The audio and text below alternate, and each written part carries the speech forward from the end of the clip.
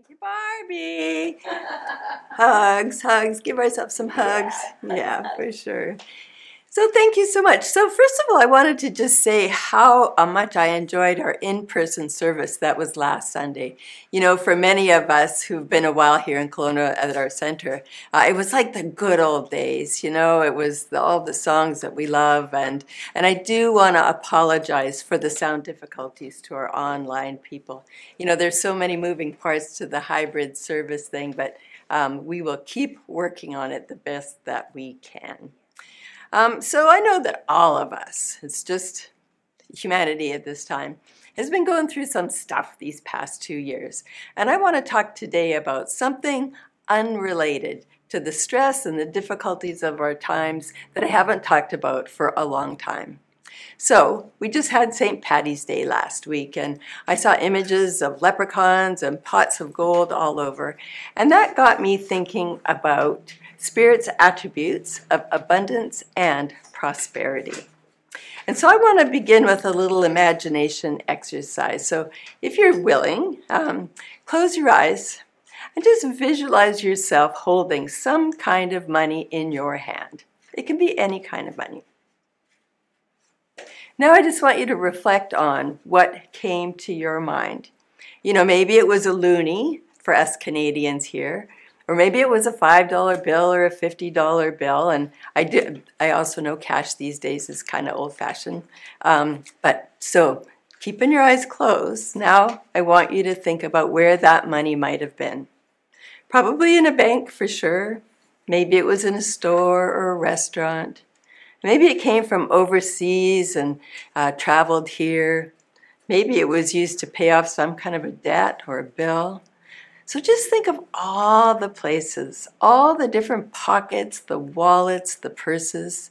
Imagine everywhere it's been and everywhere it will be going. So think about the people who have held it and what they would use it for, and think about what it might be used for in the future. You know, it might find its way into the hands of a mother who will buy food for her kids, or it might find its way into a company who will provide jobs for thousands of people. It might be a down payment of somebody's first home or a car or a dream vacation. So you can open your eyes. So you just get a sense of that energy that's connected with money. You know, that the sense of the energy of money that has flowed to you and will flow from you and into other people's lives and experiences. And you know, there's a reason why they call money currency.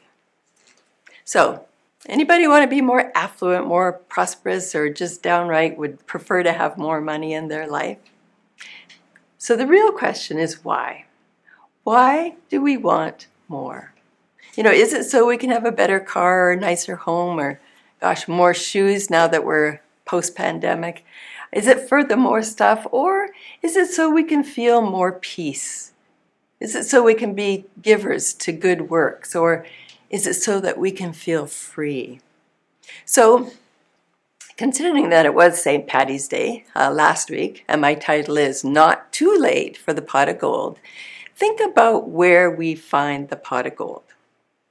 It's at the end of the rainbow, right? And in mythology, the rainbow is considered to be a path between earth and heaven. Ooh. So think again about those two lists and why we would want more abundance. So the first list, the car, the shoes, and the stuff, are all very earthly things. And the second list, the peace, the giving, the freedom, are all heavenly or spiritual ideals. So I don't know if there is anyone who still has that old idea that affluence isn't spiritual. But I think that prosperity and the energy that it represents is very spiritual. And if we can wrap our heads and our feeling nature around that and get clear about what we're really desiring when we say we want more abundance, I think truly we want to feel more of Spirit's nature moving through us and all that goes with that. And in fact, that's where I think the pot of gold is. So I'm kind of getting ahead of myself. So anybody have any issues at all around money? Well, I think our whole society has a lot of stuff around money. You know, I would never dream of asking somebody how much money they make or how much they have or they don't have in the bank. And some of us have incorporated that sort of sense of secrecy and maybe even shame from our culture into our belief systems. And so when money comes up, we feel uncomfortable and resistant to even thinking about it, never mind talking about it. And guess what? When we are uncomfortable and resistant, we keep away the very thing that we say that we want. So, have we created an energy around money that gives it a stigma that maybe it really doesn't deserve, And sometimes that sounds like, oh no, they're talking about money again. Don't listen, shut down, money is private. Just those kind of old thoughts. I remember way back in the early days of the center, Ken did a talk about the laws of the universe, and he used money as his example. And somebody chose to leave the center because their resistance around that topic was so high. And bless them, they actually told us why they were leaving. Lots don't, but I remember her saying, I'm leaving because all you talk about is money, which for sure wasn't the case. And my hunch is that probably translated for her into, and you're trying to get my money. And so to relieve her discomfort, although I'm sure it was never ever a conscious thought, she left. And at the time, that was really hard on us because we didn't want to alienate anyone for any reason. But it also gave us the opportunity to realize that we too had some money stuff, and that we also had the idea that it was our job to protect people so that they wouldn't feel uncomfortable. And so we did our work on getting clean around what and who we were responsible for, which was ourself and a clean message, and also around our own money baggage. And for sure, money carries so much unconscious energy. It's surrounded by our subjective beliefs, our family messages, our old memories, and these all form part of what might be keeping it at bay from our experience. Because what I've learned is that money itself isn't the problem ever. In fact, really, money is a transportation system that consciousness uses to express itself into the world.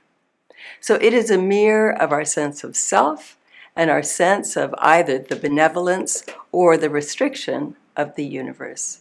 I'm sure you've heard the quote, we don't see things as they are, we see them as we are. And so it isn't the money as such, it is the meaning that we give to that form of energy. So I invite you to go back in your own memory and see if you can remember an impactful money memory from your past, maybe from childhood, and just check in to see if that memory is somehow in the atmosphere that is still permeating your money life today. I clearly, it's actually my first money memory for sure, and it's funny because I was 6. And I can completely remember exactly where I was. And the worst, I completely remember the feeling. So 6 years old, I remember my dad came home from work, briefcase in hand, and I was just curious. And I said, so how much money do you make when you go to work? And he just blew a gasket. And he yelled at me. He said, that is none of your business. And he said, you should never talk about money. It is private, and stop it. So obviously, what did I learn, at least for that moment of time? Money is something that makes people angry, and it's something that should be kept a secret. And so because of the stuff that we have around money, in many ways it is probably easier to talk about how universal laws work using other forms of energy, because maybe they don't hold so much of a charge. Because the principles for successful living, for how life works, are the same for everything. Because all is one, and there is really only one thing happening. Everything in life is really about handling energy, and whether we handle it in ways that are effective or in ways that are less effective. When we use the laws effectively, we convert our thoughts, our feelings, our dreams, our visions into lives that serve us. And when we use them ineffectively, just not so much. So, and the laws, which again are the ways we focus all kinds of energy, are very simple. You hear us talking about them all the time. As within, so without. As above, so below. Thought plus feeling equals manifestation. And it is done as you believe. So, coming at it from that wider realm, kind of here's the scoop. We must think and feel as love to attract love. We must think and feel as wholeness to express health. We must think and feel as vitality to express life. And since it's all one thing, we must think and feel as abundance and flow to express wealth. And I think this is such an important point. I'm going to say it another way. So we live in a universe that's holographic. I know Cam Gordon's on there. One of his favorite books I remember is The Holographic Universe. So it's holographic, meaning every aspect of our life is reflected into every other aspect, which, don't you know, translates into how we do relationships is how we do life. How we do creativity is how we do life. How we do money is how we do life, etc., etc. I bet you've heard how we do anything is how we do everything. So think about how this unity might outpicture. Do you ever have enough time? Do you have enough love? Do you have enough money? Or, do you waste your time? Do you waste your talents? Do you waste your money? And one thing I've learned for sure, it's when we face our discomfort that we begin to open that door to transformation. Avoiding whatever it is that is causing us struggle gives us no opportunity to see anything different or to grow through it. The more we avoid, resist, or run, the more that thing has us. So if prosperity or whatever it is has been an issue for you, if you can acknowledge it, you can work with it. And you don't need to just make the discomfort go away. Pema Chodron says, there is a common misunderstanding among all the human beings who have ever been born on earth that the best way to live is to try to avoid pain and just to try get comfortable. A much more interesting approach is to develop our curiosity, not caring whether the object of our inquisitiveness is bitter or sweet. And I love this because our avoidance, which is our fears, our doubts, our stuff, isn't who we are. They are our self-creations designed, weirdly enough, to protect our humanness, when in fact who we are magnificent expressions of the divine. So if we want to work toward decreasing our fears and resistance and place ourselves more in the spiritual flow of life in all areas, including prosperity, one of our first steps is to get honest about our current situation. And I think maybe this is the area of science of mind that is sometimes potentially misunderstood. I think sometimes there just might be, not so much anymore, we're getting better, but sometimes a tendency to want to detour or deny that things aren't working. We call it a spiritual bypass. We hope that if we don't think about them or if we don't give them energy, that they won't exist. But actually this is called denial, and it doesn't work. And then other times, we might get a little hint of awareness that something could use a little bit of tweaking. And so we think, well, maybe I'll just do some affirmations and I'll affirm the positive. That stuff will go away. So we repeat, I am rich or I am wealthy. And we secretly hope that it'll just suddenly come true, that we will stumble across our pot of gold. But think about it. The leprechaun's hiding place for the pot of gold is at the end of the rainbow. And it's impossible to reach because the rainbow isn't really there. It's actually an optical effect of light. And for us in our lives, we cannot make believe something into being. Affirmations don't work when we use them to deny or to suppress something negative. In other words, pretending everything is fine or candy coating the cow pie, it doesn't work. Things do work though. Affirmations work when we use them to align ourselves with what is already true, which is our divine nature. And as we make that more real to ourselves, our consciousness grows, which is the very thing that is required to have a new experience. So we need to become aware, which means clearing up old patterns and no longer blaming anyone for anything in our lives. It means waking up from our old conditioning, and it means sometimes being uncomfortable as all get out, practicing new ways of thinking and being that aren't what we've been used to. And so inviting this awareness is a beautiful thing, because as we invite wonder and curiosity, we begin to identify ourselves as being the one who is wondering, who is curious, rather than being the one who is in resistance or fear.